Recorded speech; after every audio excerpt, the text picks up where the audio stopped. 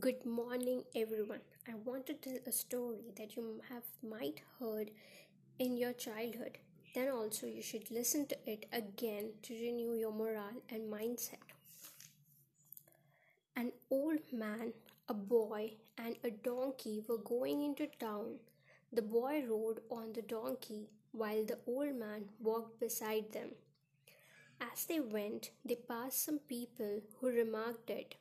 What a shame the old man was walking while the boy rode.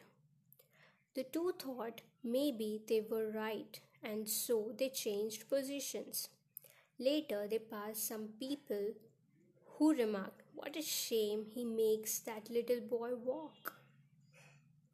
Then they decided they would both walk. Soon they passed some more people who thought they were stupid to walk when they had a decent donkey to ride.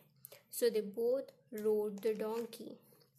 Finally, they passed some people who criticized them by saying how awful it was to put such a load on a poor donkey.